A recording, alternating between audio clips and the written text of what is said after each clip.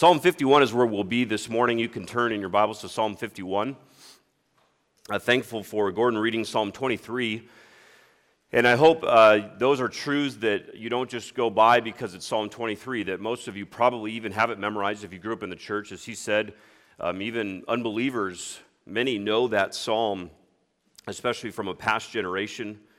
This past couple days ago, we had an individual at our church or associated with our church that passed away, and as he was on hospice, unable to really communicate, his body was failing, and me and another pastor had the privilege of meeting with his family, and the only thing I could think of was reading Psalm 23 to him, thinking that maybe, and this is an individual, I wasn't sure if he knew the Lord or not, but able to read a psalm that's familiar, trusting that God by his Spirit can use those familiar words to remind him that God is a shepherd, and of course that he shepherded us most in sending his Son, our Lord Jesus Christ, for our salvation.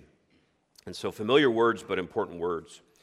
We're going to be this morning in Psalm 51, a psalm of David, looking at a topic that I often think about, even as I think back to my high school days. My favorite sport when I was growing up was basketball. And I played basketball in 9th and 10th grade, and then got distracted by other things in high school. But I think it was after my 8th grade year, I attended sort of a basketball refresher camp type thing. And some of you have probably been to one of those. It's go back to the fundamentals. You have 3 or 4 days where you show up for about 4 hours, go back to how to dribble, how to shoot properly. And it was an interesting camp. There was probably 20 plus students there, and I felt like all the coaches were focused on me, which you might say, oh, that's great. It actually wasn't that great. They kept tweaking the way I was shooting the basketball. They kept showing me, no, that's not right. Put your palm this way, snap it back. I'm right-handed, but I shoot with my left. And they were messing with something that I'd done for years. I had played basketball for a long time. And it was a little strange how I felt like all the coaches were putting their attention on me. Then at the end of the camp, I got it might be the dreaded award of most improved player, what's the implication of that? You're most improved because when you came in, you were the worst. That's how I took it, at least. They spent all their time saying, you have everything off, so we're going to correct you, and then we're going to congratulate you for being teachable, because everything was wrong. They were changing my habits. They were changing what I was doing wrong fundamentally with basketball. And I'd done that for years. I had a weird shot. It was different than what they thought I should have. And this morning, as we look at Psalm 51, and we're not going to look at the entire psalm, there's something that in the Christian life, I think we can have that same fear. Your teachers can have the same fear for you. In fact, I can have the same fear for my own life, where we can be doing something that is basic to the Christian life, and yet maybe for a long time we've been doing it wrong. That when we look to the Bible, we need to know the proper way, the way that God has told us to practice this important discipline in our lives, and it's the discipline of biblical repentance. Biblical repentance. That's what I want to focus on today. And again, if you have been at this school for any number of months or years, if you have grown up in the church, even been at the church for a small time, you probably have some idea of what repentance is. It's that basic definition of doing a 180-degree turn. It's turning from sin to holiness. It's something that if you're a Christian this morning, if you serve the Lord Jesus Christ, when you were converted, you repented of your sins. You turned from a life of seeking salvation elsewhere, and you turned to Jesus alone as your only hope. And yet we would also understand biblically that repentance is something that is a practice all throughout our lives. As Christians, repentance is not a one-time thing that we say, well, I did that when I was 6 years old. I gave my life to Christ. I repented of my sins. That was then. This is now. I no longer do that. Repentance is how we battle sin. If you have an ongoing sin in your life, the way to deal with it, the process that the Bible would prescribe to you is you need to repent of your sins. You need to deal with them in a proper biblical way. And yet I believe so often for us as Christians, that's a struggle. We've been dealing with sin a certain way for a long time, and we think it's okay. And this psalm confronts us. We might be practicing something that's not biblical repentance. For example, you might sin against someone, and your solution is, well, if I tell them sorry, all's good. I'll go up and say, hey, I'm sorry about that. I shouldn't have done that. Sorry. walk away. And you think, that's it. I repented. I made up for it. It's fine. Another false way we repent, or unbiblical way, is we simply try to make up for our sin. We do something, maybe it's a sin that only God knows of, and we say, God, I'm going to do better next time. I will pay attention in chapel more. I will be better in school. I'll go to church and be more faithful to take notes on Sunday mornings. We seek to make up for our mistakes, and we think that's repentance. Okay, I dealt with that sin, and that's that. Those are not the way we should repent biblically. That is not what we find in Scripture, and that's not what we find in this Psalm, Psalm 51. What we see in this psalm is that repentance is something that God produces in His children through His grace. Repentance is the result of the Spirit of God producing something divine, something that the world doesn't understand. The world can say, I'm sorry. The world can say, let me make up for it through religious practice. But a Christian is one who can truly feel the weight of sin, and by the grace of God, through the Spirit of God, turn from that sin in a way in which they deal with the sin, that they're forgiven of their sins, and walk in continual obedience. Psalm 51 is, of course, a psalm of David. I trust many of you know the story. Read the inscription there. If you have that in your Bible, Psalm 51, I have an NASB translation, a psalm of David when Nathan the prophet came to him after he had gone into Bathsheba. How many of you know the story of David and Bathsheba? Raise your hand. Okay. I don't need to go into a lot of detail. 2 Samuel chapter 11 and 12 deal with it. David, the man after God's own heart. David, the one who was supposed to be that king that was righteous and holy. And the worst experience of his life is recorded in 2 Samuel 11, where he steals another man's wife, commits adultery with her, and then he kills her husband, Uriah. Sins today that we would say that's shocking, that's scandalous. How could this man ever survive such sin? And what we don't really focus on in Scripture is that David, for a year, didn't deal with the sin. He sat on his throne. He continued to serve Yahweh, the God of Israel. He continued to make decisions. He didn't deal with the sin. He acted as if nothing was wrong. And as you see here, Nathan is a prophet of God who comes to him and confronts him. David, confronted by the sin, 2 Samuel chapter 12, he confesses, and Nathan assures him of God's forgiveness. It's in response to this whole process that David pens this psalm of confession. It's a psalm of repentance, and there's much we learn about the practice of biblical repentance in this psalm. We're going to see just a few marks of that in a moment. Let me read this psalm, and it's a little long, but let me read it in its entirety. I want us to feel the weight of Psalm 51 this morning, and then again, we'll make a few observations and look at a few markers of genuine repentance. Listen to this psalm of confession. Verse 1. Be gracious to me, O God, according to your loving kindness. According to the greatness of your compassion, blot out my transgressions. Wash me thoroughly from my iniquity and cleanse me from my sin. For I know my transgressions, and my sin is ever before me. Against you, you only, I have sinned and done what is evil in your sight, so that you are justified when you speak and blameless when you judge. Verse 5. Behold, I was brought forth in iniquity, and in sin my mother conceived me. Behold, you desire truth in the innermost being, and in the hidden part you will make me know wisdom. Purify me with hyssop, and I shall be clean. Wash me, and I shall be whiter than snow. Make me to hear joy and gladness. Let the bones which you have broken rejoice. Hide your face from my sins, and blot out all my iniquities. Verse 10.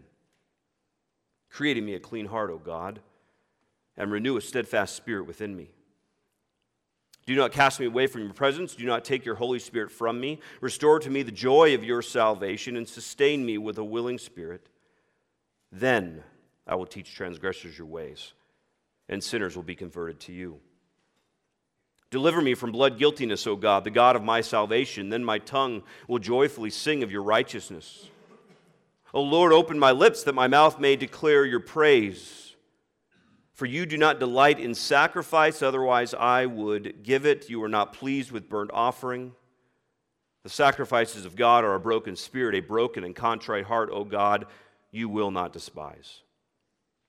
By your favor, do good to Zion, build the walls of Jerusalem. Then you will delight in righteous sacrifices and burnt offering and whole burnt offering. Then young bulls will be offered on your altar.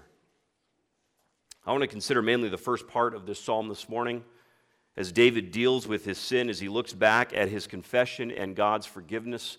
And my desire for us, my prayer for myself and for you as students, is that you would understand biblical repentance and then seek it out. That as an old Puritan said, that we this morning would repent of our repentance. That the way we repent, we would repent of that. So 3 marks, very briefly this morning, of genuine repentance. Number 1, and it's obvious from the beginning of this psalm, primarily in verses 1 to 3. Number 1, a first mark that we see is that a person who is truly biblically repenting of their sin takes responsibility for their sin. Takes responsibility for their sin. We have a hard time with this, don't we? We naturally want to blame someone else every time we are confronted, whether that's our conscience or whether that is directly by someone. We are so used to saying, well, no. It was them, they did it. It was their fault. We'll either blame another person or circumstances or anything else other than the fact that we ourselves have actually sinned, and we're reluctant to even use that word. In fact, because we don't want to blame ourselves, if we're willing to give even an ounce to ourselves and take some responsibility, we say, well, I made a mistake. In other words, I didn't mean to do it. It's not that bad. We minimalize our sin. It's the whole "the devil made me do it" idea. We don't see that here in Psalm 51. We don't see David saying, well, Bathsheba, God, she's really beautiful. You shouldn't have made me this way. Uriah wasn't a good guy. We don't see that here. We see David owning what he's done. We see David taking responsibility for the sin that he has committed. And we see this in the way he describes his sin. Look down at verses 1 and 2. He says, be gracious to me, God, according to your loving kindness. Greatness of your compassion, blot out my transgressions. Wash me thoroughly from my iniquity. Cleanse me from my sin. Note there that there are 3 words used for sin. In verse 1, we see transgression. In verse 2, we see iniquity. At the end of verse 2, we see sin. And note here that David in all 3 descriptions says, my sin, my transgression, my iniquity. These words here are important. The word transgressions refers to willful rebellion. It's a deviation from the path of holiness. It's that God has said, go this way, and you say, no, I'm going this way in rebellion against you. Rebellion is the way you could describe that first word for sin there. Then in verse 2, he says, wash me thoroughly from my iniquity. That word is a word where we would understand as perversion. It's the idea of twisting God's truth. It's, again, God's given you this road to go, you go the other road. God has given you this truth, and you make up a lie. It's a perversion of the truth. It's twisting God's law.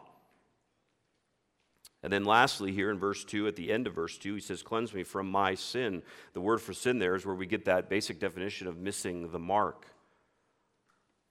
You're shooting your arrow at the target, and you're falling short. And yet, when you put all 3 of these words together, the idea is you're not even aiming for the right target. That's how the Bible describes sin. David calls sin what it is. It's sin. It's an affront, an offense to God. You could describe it with words like evil, it's wicked, it's rebellion, it's lawless. Let me ask you, students, this morning, is that how you describe sin in your life? Or do you say, well, it was a mistake, I didn't mean to do it, it wasn't that bad? Sin is worse than you think. Sin is worse than you think. You need to realize that biblically. In fact, for a moment, let me look at a New Testament definition. Turn, if you would, to 1 John chapter 3. I want to show you, because we might say, well, I could see this from the perspective of David. I mean, he murdered someone. He committed adultery. So, of course, what he did was rebellion. What he did was a grave offense. But really, I mean, are my smaller sins, are they as bad? We need to understand our definition of sin. We need to make sure that we're defining sin properly. And this is key to repentance. Look at 1 John chapter 3 in verse 4. Look how simply John describes sin. He says, "Everyone who practices sin also practices lawlessness. And sin is lawlessness. It's rebellion. It's here's God's law, and when we don't live out that law, we are rebelling against the God of the universe." If you go back to Psalm 51, we see David taking full responsibility. He's not saying it's anyone else's fault but his own. It's my transgression, God. It's my iniquity. It's my sin. In fact, did you note verse 5? Verse 5 is one of those verses that you might go, what's he saying there? David even goes so far as to mourn his nature. He says, "Behold, I was brought forth in iniquity, and in sin my mother conceived me." We might read that on the surface and say, well, was David's mom an adulteress? Was he conceived out of wedlock type idea? That's not what David's saying here. David's saying that all people from the moment of birth are sinners. We sin because we are sinners by nature. That's what he's saying there, and that's found all throughout Scripture. David is mourning the fact of his sinfulness. He's seeing the seriousness of who he is and what he's done. And he's saying, God, my sin is ever before me. My guilt is before me. But David understood what is so essential to repentance is that he needed to take responsibility for what he did. And so he confesses this to God. And that's where we see the joy in this passage. You might look at these first couple of verses here and think, well, this sure is a downer. You're telling me I'm a sinner, I'm a transgressor, one of iniquity, a sinner by nature, that I was born into this world a sinner. And that's the reality biblically, and that's the reality where we need to begin with repentance. But let me tell you, students, this is a great joy to take responsibility for that. I was once talking to a friend of mine back from when I was in school, and he had fallen into and had a pattern of sin for quite a while that he was hiding. And he finally, after years, got on the phone with me and confessed that he had already taken the proper steps in terms of repentance with others as well. And I remember being so filled with thanksgiving for what he was doing. It was a hard phone call. It wasn't easy for him to call and confess this sin that he'd been hiding for years. And yet I tried to reassure him, to tell him, you know what, that is the work of God's grace in your life. Because naturally we want to hide it. We want to conceal sin. We don't want to confess it. And for him, he was going through those difficult first steps of saying, let me confess and tell you everything. This is how I have failed God, and this is how I have failed you. And I tried to reassure him that that was the grace of God in his heart. Do you own your sin? Do you take responsibility for it, or do you blame others and other things for what you should take responsibility for? Number two, and this is where we get to really, I believe, the most important part of this psalm. Number two, genuine repentance relies solely on God for forgiveness. The first step is hard. The first step is confession, ownership. But it's that first step that brings you to the character of God. What we see primarily in verse 4 here of this psalm is that David had a high view of God. When someone has a weak view of God, you have a weak view of sin, and you have a weak view of repentance. Your repentance tells me something about how you view God. Because if you think that God is sort of like, you know, when I let my parents watch my kids, you know, grandparents have the kids, what happens? They get away with everything, right? So my wife and I will go to my parents and say, you know, how are the boys? Perfect. I have 3 young boys. They were great. They did nothing wrong. We're going, yeah, right. You just didn't care. You're grandparents. You just had fun with them. That's what grandparents do. And then we go home and have to deal with it for the next week. If we view God that way, though, that's a problem. Because now we think, well, if I sin, no, I didn't get struck by lightning. It must be okay. I'll do it again. I'll do it again. I'll do it again. But when we view and remember that biblically God is holy and righteous, He's the creator of the universe, He created us for His glory, we rebelled against Him, we are born in sin, then we understand the offense of sin, and then we also understand, and this is so important, we understand that God is the only solution for our sin. When we understand that our sin is primarily against Him, then we understand that it's only in Him in which we can find forgiveness and cleansing. Look at verse 4, a shocking statement from David. He says, against you, you only, I have sinned and done what is evil in your sight, so that you are justified when you speak and blameless when you judge. David, are you missing someone there? You sinned against God alone. You murdered a man. You committed adultery with his wife. I think you owe an apology to Bathsheba. Uriah is dead. It's too late. You've offended a nation. You're the king that should have a better reputation than that. David had sinned against a lot of people, and yet he says here in verse 4, you only, I have sinned against God. Why does David say that? Because he understood that first and foremost, his sin was an affront to God. God is holy, God is the creator, God is the judge, God is the lawgiver, God is the ultimate king. And David says, because of that, sin is by nature, it's been described, by nature sin is anti-God.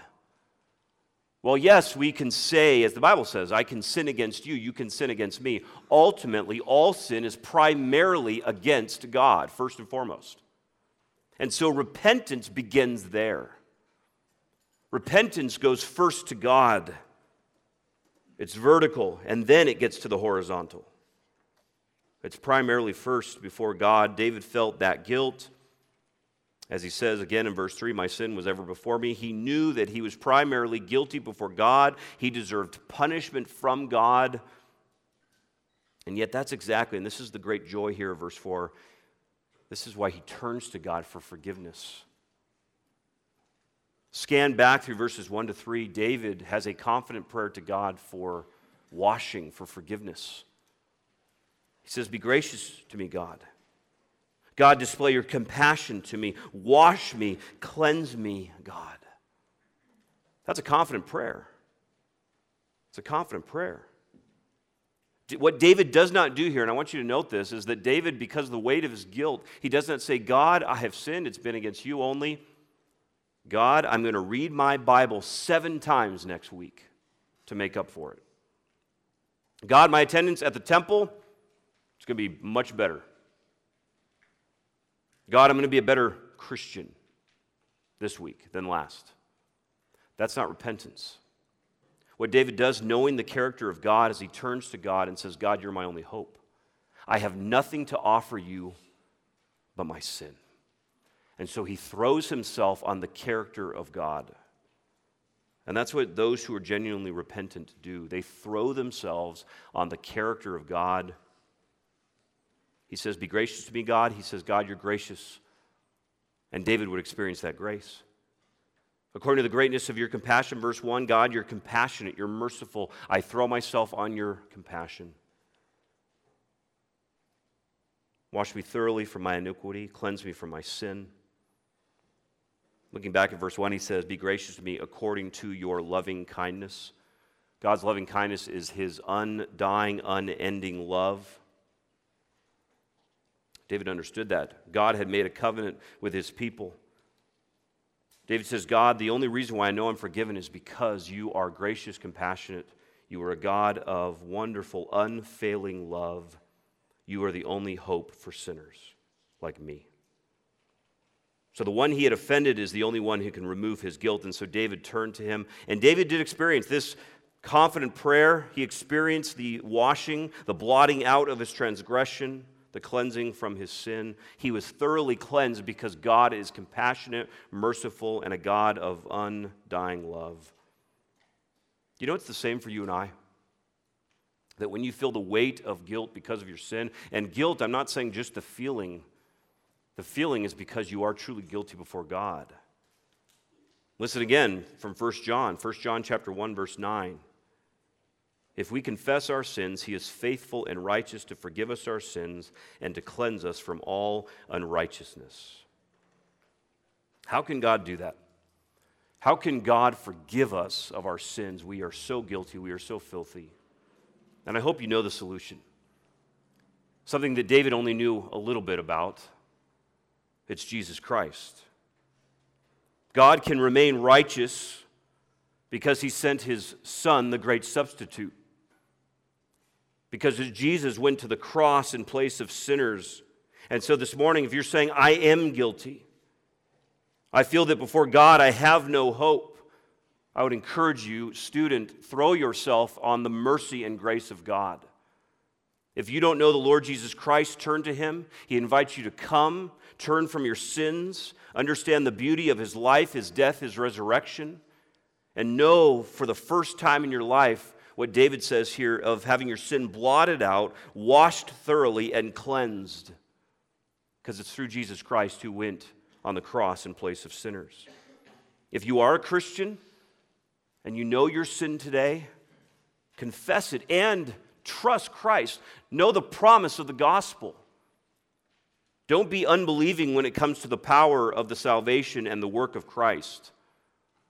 When you say, I don't know where to go, I'm so guilty. Yes, you are. Turn to Christ and know, even if you don't feel forgiven, know that if you've placed your faith in him, you are forgiven. Number 3, and lastly, and briefly in this psalm, we'll just make one more observation here. Number 3 is that those who are genuinely repentant commit to long-term obedience. Commit to long-term obedience. And I think about this last point. Again, I'll use the example of my young boys. How many of you in this room like video games? I'm trying to think. Okay, good. A few of you are like, My boys love video games. In fact, it's the type of thing where we're like, okay, you can play video games, but we have to keep you away from them most days. They get pretty obsessed with them. They have this system, or this game called Disney Infinity. It's where they grab little Disney characters, they put them on the computer thingamajigger. I'm real into this. And they can play those characters. So they can play everything from one of the Avengers to a Star Wars character to Mickey Mouse. And they go into this world where they can create worlds, play bad guys, and they love it. I don't understand it. To me, it's like there's too much freedom. You're building your own world. I need you to tell me what to do. I'm that way. But they love to do it. And what's interesting about it is they can play Iron Man, and they can fly around and get defeated. And they play these bad guys, and they get killed if the bad guy's too strong, or they have the wrong character, they jump off a building, and they basically die, because in real life, just so you guys know, if you jump off a skyscraper, you will not live. I want you to know that. Well, so for them, they simply go, okay, we'll put a new character on the board, or we'll just press continue. It's like any video game. You have extra lives. And I use that example because I think sometimes when we are truly not repentant, we view repentance that way. Ah, man, I blew it again. God, forgive me. And you go on with life. Repentance changes you from the inside out. Remember that repentance is a change of mind that leads to a change of action. It's a new conviction. It's a new disposition. It's a new desire for holiness. It's not like a video game where you say, well, I tried to jump off the building, I died, I'm just going to get a new character or press continue. No, repentance is the idea of God. You've displayed such grace to me. Now I want to walk in obedience. I do not want to live that way again. Look at David in verse 10. Create in me a clean heart, O God. Renew a steadfast spirit within me. Do not cast me away from your presence. Do not take your Holy Spirit from me. Restore to me the joy of your salvation. Sustain me with a willing spirit. Then I will teach transgressors your ways, and sinners will be converted to you. What's David asking for here? He's asking for God to do something that only God can do, and that is to establish his heart in holiness. Creating me a new heart, God, a heart that's forgiven, and a heart that is established in the right direction. I don't want to sit another year in unrepentance. I don't want to sit another year under the guilt and weight of my sin, God. Renew me, verse 10. Give me an established, steadfast spirit of holiness. When he says there, don't take your Holy Spirit from me, he's not saying, Lord, I don't want to lose my salvation. That's not something the Bible says that once you're saved, you're saved. What David is saying here is, God, the evidence of your love for me and the evidence of your blessing to me is your Spirit, so please don't take your Spirit away from me. Please help me to walk in holiness, and I need your Spirit to do that. And note here again, he says in verse 12, restore to me the joy of my salvation, sustain me with a willing spirit. God, I want to be teachable. I don't want to be hard-hearted. I don't want to live in sin. God, I want to live in holiness long term. That's what David is committed to do, and that is the evidence of true repentance. The way that we see the fruit in someone's life is that there's now holy habits being developed, not perfection, but holy habits being developed in the life of one who at one time was living in sin. There is visible evidence of repentance in a person's life, and that is the evidence of holy, righteous fruit in one's life. Well, as you can see there's a lot more we could cover in this very rich psalm. There's much here. There's much you could even go into in terms of how to deal with repentance with one another. But for now, this morning, there's a lot we can digest. And I would just have you, I believe you guys have small groups afterwards, to think through what this psalm tells you about the nature of sin, the character of God, and then whether you minimalize that sin. How do you respond when you consider the nature of sin as this psalm describes it, the character of God as David describes it, and then what is your response? Do you respond properly to a biblical understanding of those things? Again, my prayer for us is that we would understand repentance better and that we would, by the grace of God, would seek it out in our lives. Let me pray for us. Father, thank you for this time in your word. God, repentance is your grace to us. And so, Father, I pray for all of us here, teachers, students, myself. Father, I pray that our lives would be characterized by biblical repentance, that we would be dealing with our sins rightly, so that we would be killing our sin, and as David desired, that we would be walking in holiness. Father, we ask for your grace. Thank you that you've given us your Spirit for those who are in Christ. And so, Spirit of God, may we live out the truths that we've meditated on this morning. We pray these things in the name of Jesus Christ. Amen.